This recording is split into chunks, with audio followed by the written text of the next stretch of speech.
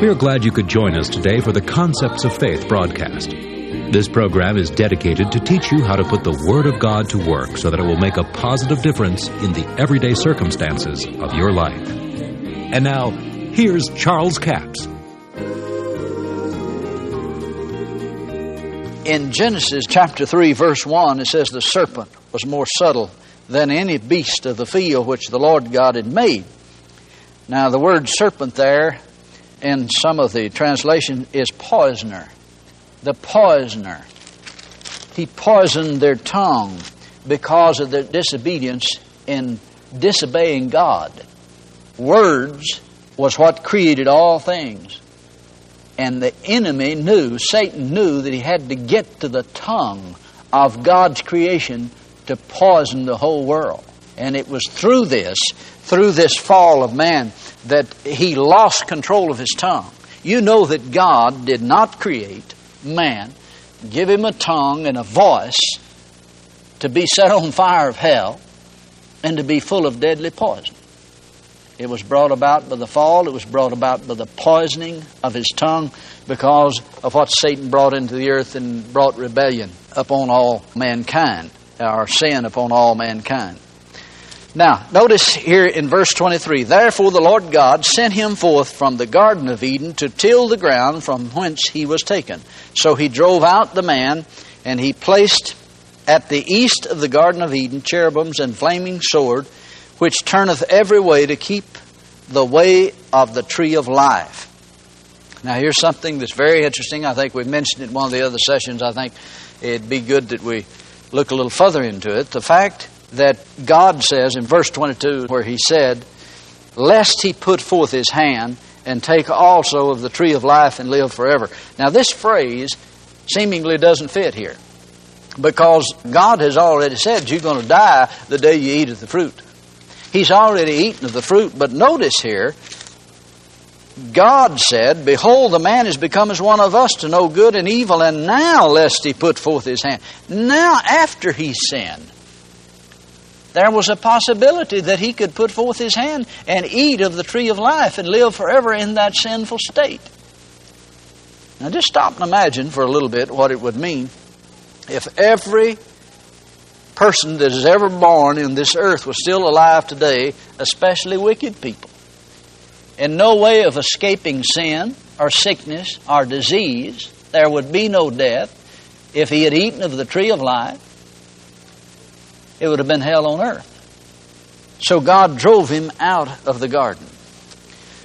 Now, the thing that we need to see here and recognize, and I want to kind of bring this all together so you can see the point that we're driving at when we get into the next chapter where we talk about Noah's covenant. Let's back up and review for just mentally for a little bit.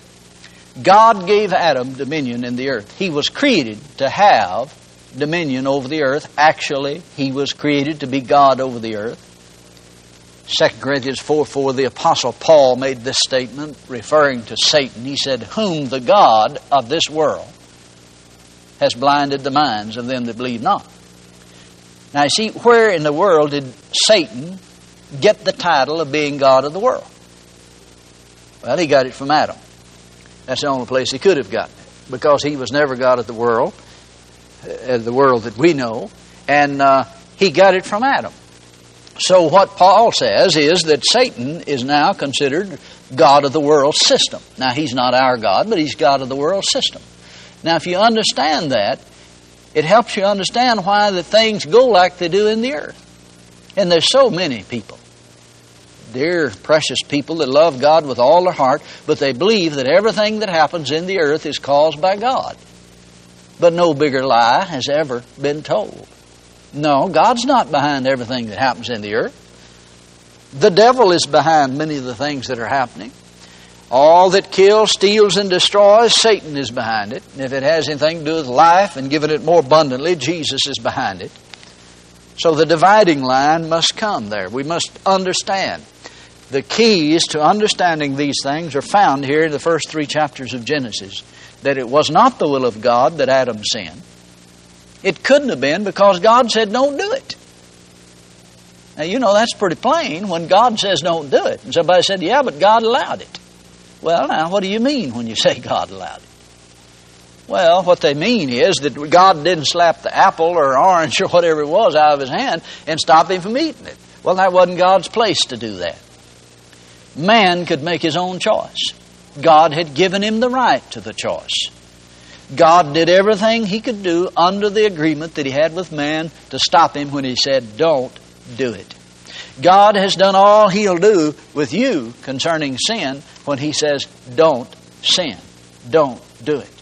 In other words, God's not going to stop you from doing things that are wrong. You make your own choice. So you see, that's a cop-out when people says, well, you know, God allowed it. So maybe God didn't make me sick, but God allowed it. No, God didn't allow it. God, let me tell you something. Now, this may sound strange to some of you, but if you'll think on it, you'll understand it. God will allow anything you will allow. Because, you see, it's really not up to God. It's up to you to make the decision. God's not going to make the decision for you. He'll allow you to die with cancer or anything else, ingrowing toenail, if you're willing to die with it. But see, you have to make a choice. It's not God's will that happened to you, but it will happen to you if you don't resist the devil. You know, I mean, some things will happen to you if you don't resist the devil. So it's not a matter of being God's will, it's a matter of whether you acted on your authority to stop it. So here's Adam. He's turned his authority over to Satan. Satan has become the god of the world system. Now, what's God going to do about this situation? Now, God had a problem on his hands. Now, some of you think you got problems. God had a problem. And some people think, well, God never had any problem. God had some serious problems. What's he going to do with this situation? He leased it out to Adam. Adam turned it over to Satan. And Satan became the god of the world. I want to bring a couple of scriptures in here and show you what I'm talking about when I referred to the lease on the earth. God gave Adam authority over this earth and to have dominion over it. Now, he turned that authority over to Satan, and essentially what he did, he turned the lease, the earth lease that he had, over to Satan. Now, there's scripture in Psalms 115, verse 16, says, the heavens, even the heavens, are the Lord's, but the earth hath he given to the children of men. God gave the earth to mankind to be God over it, to be Lord over it, ruler over it. Of course, he was subordinate to God, but he was the one that made the decision over what happened here. Now, he turned that over to Satan, and Satan became the god of this world. But Satan does not own this world. He's the god of the world system. Now, there's another scripture that sometimes, if you think about it, I know I thought about it for years, and I wondered how you bring it in here. How does it agree with that? Psalms 24:1 says, the earth is the Lord's and the fullness thereof. Well, now, which one of those is right? The heavens, even the heavens, are the Lord's, but the earth hath he given to the children of men. And then it says the earth is the Lord's. Now, is it the Lord's or is it man's? Which one of them's right? Well, both of them are right. And let me show you why. You see, I have a farm in England, Arkansas. And I quit farming several years ago, and I leased my farm out. I've got a lease agreement that says that this certain individual has 5 years that he has a lease on my farm. Now, he can raise whatever he wants to raise on it. I mean, I don't have control over what he raises on that farm. It's up to him. I gave him the lease on it. Now, if I were to go out there and say to him, now, we're not going to raise any soybeans this year, and we're not going to raise any rice. What we're going to do is raise cucumbers and bananas. I know what he'd do. He'd look at me and he'd say, man, you out of your gourd. I mean, your elevator don't go all the way to the top, man, if you think I'm raising cucumbers. It takes too much labor to do that. Well, I could say, well, it's my farm, and I'll raise only what I want. He'd say, well, it may be your farm, all right, but I have the lease on it. And until this lease runs out, I'll raise what I want to raise on it. Now, do you see what position God was in? There's a lease on this earth. It was leased out to Adam. He was to be God over it and to decide what to be done with it.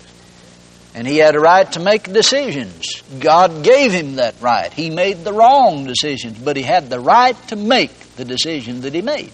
But the decision he made was wrong. And that didn't mean that he didn't sin. He did sin. But you see what position God was in. He's leased the earth out. Now what's he going to do? Well, what he did, he began to make covenants. Now to understand this, you have to understand that God was on the outside looking in this thing. He'd been shut out by man.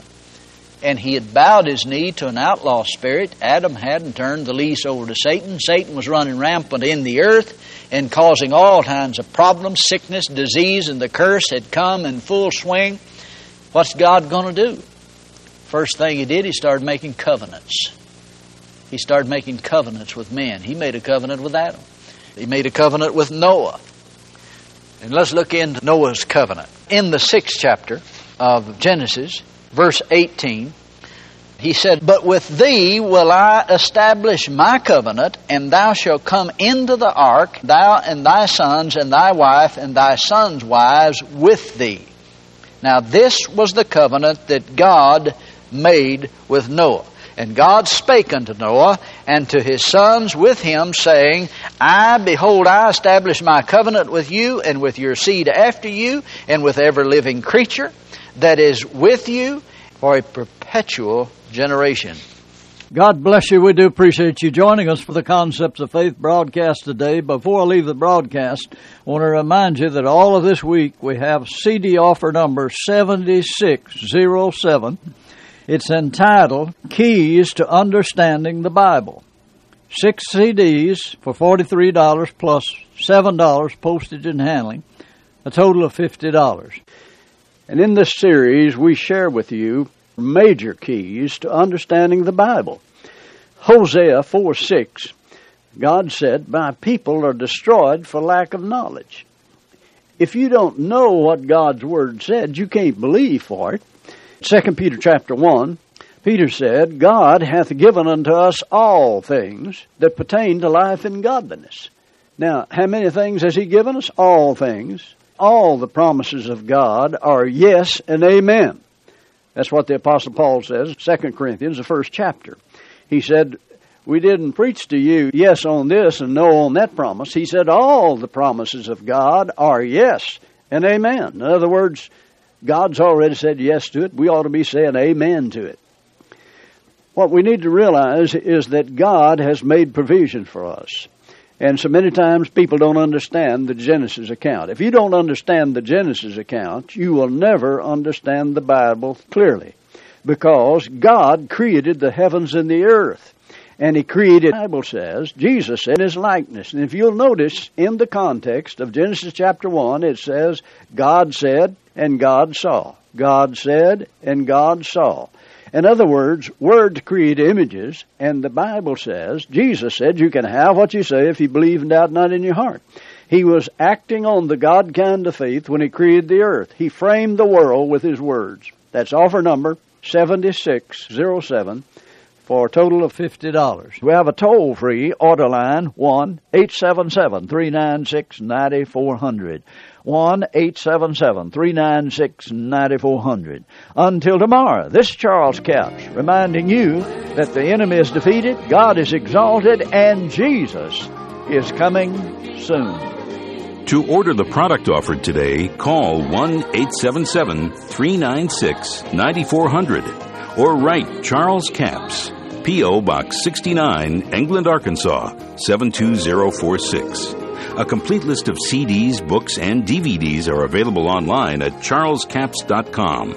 Through the website, you can listen to this radio program again and subscribe to our podcast. This broadcast is sponsored by Charles Capps Ministries and our listeners in this area.